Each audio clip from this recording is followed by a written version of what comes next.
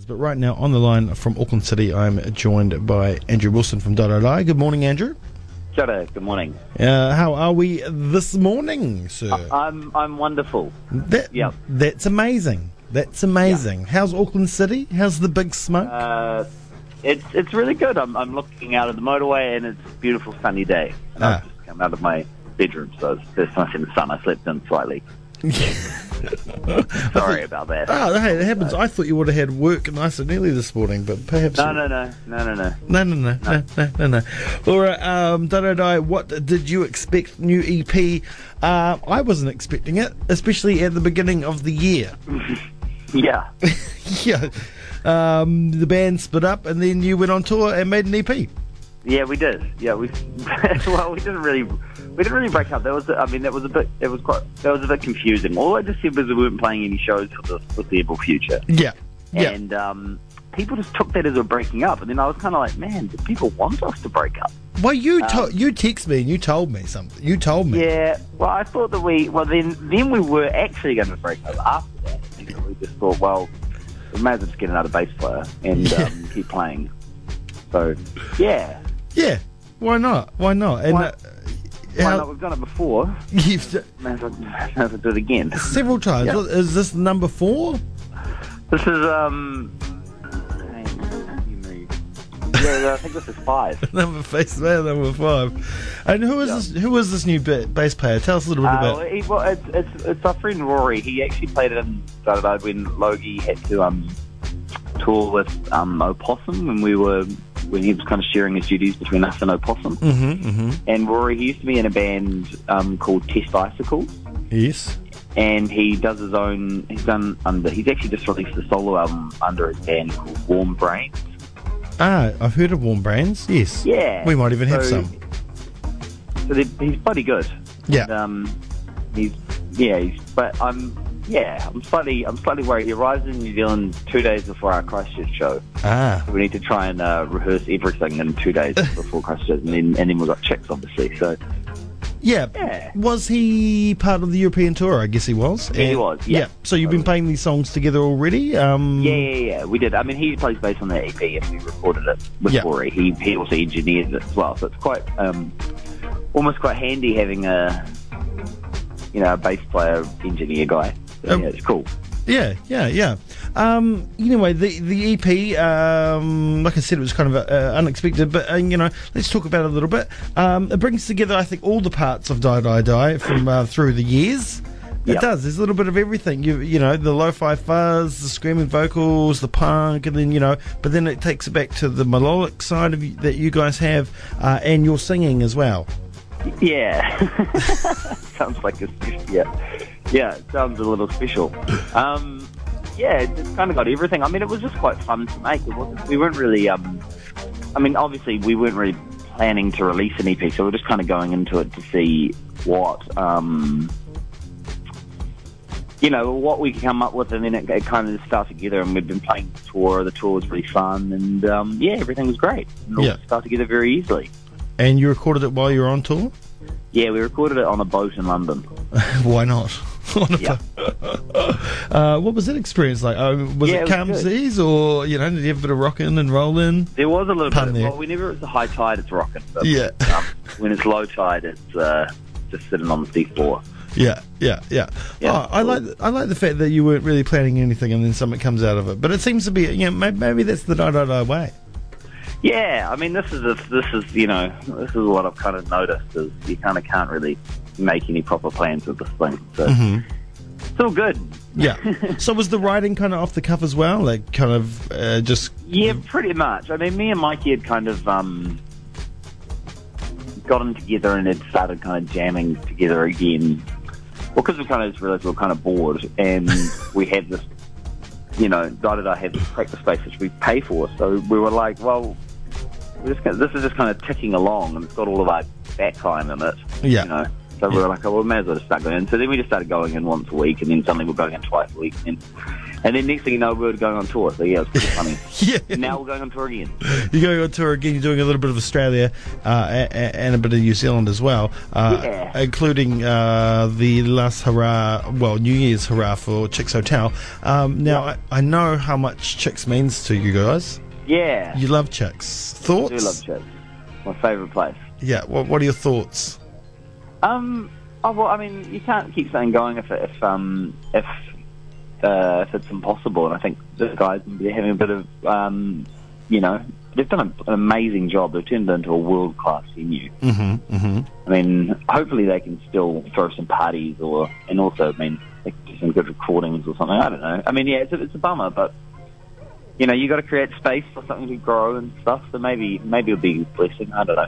Yeah, I mean, something may rise out of it. I mean, it's usually the way in Dunedin, right? You know how it goes. It does. And change, Yeah. Can't stress change, man.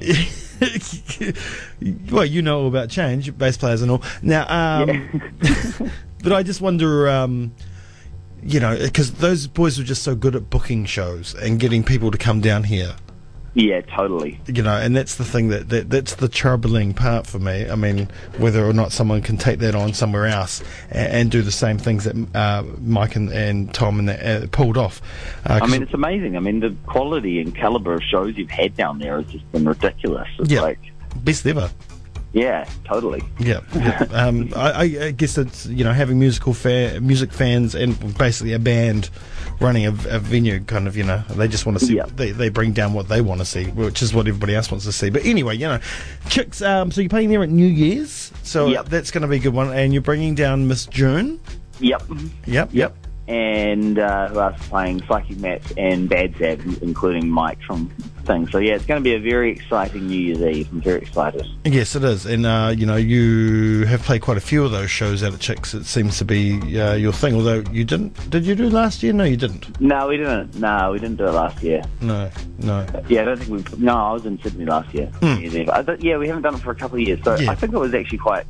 Yeah, it's been quite a. We actually booked it before.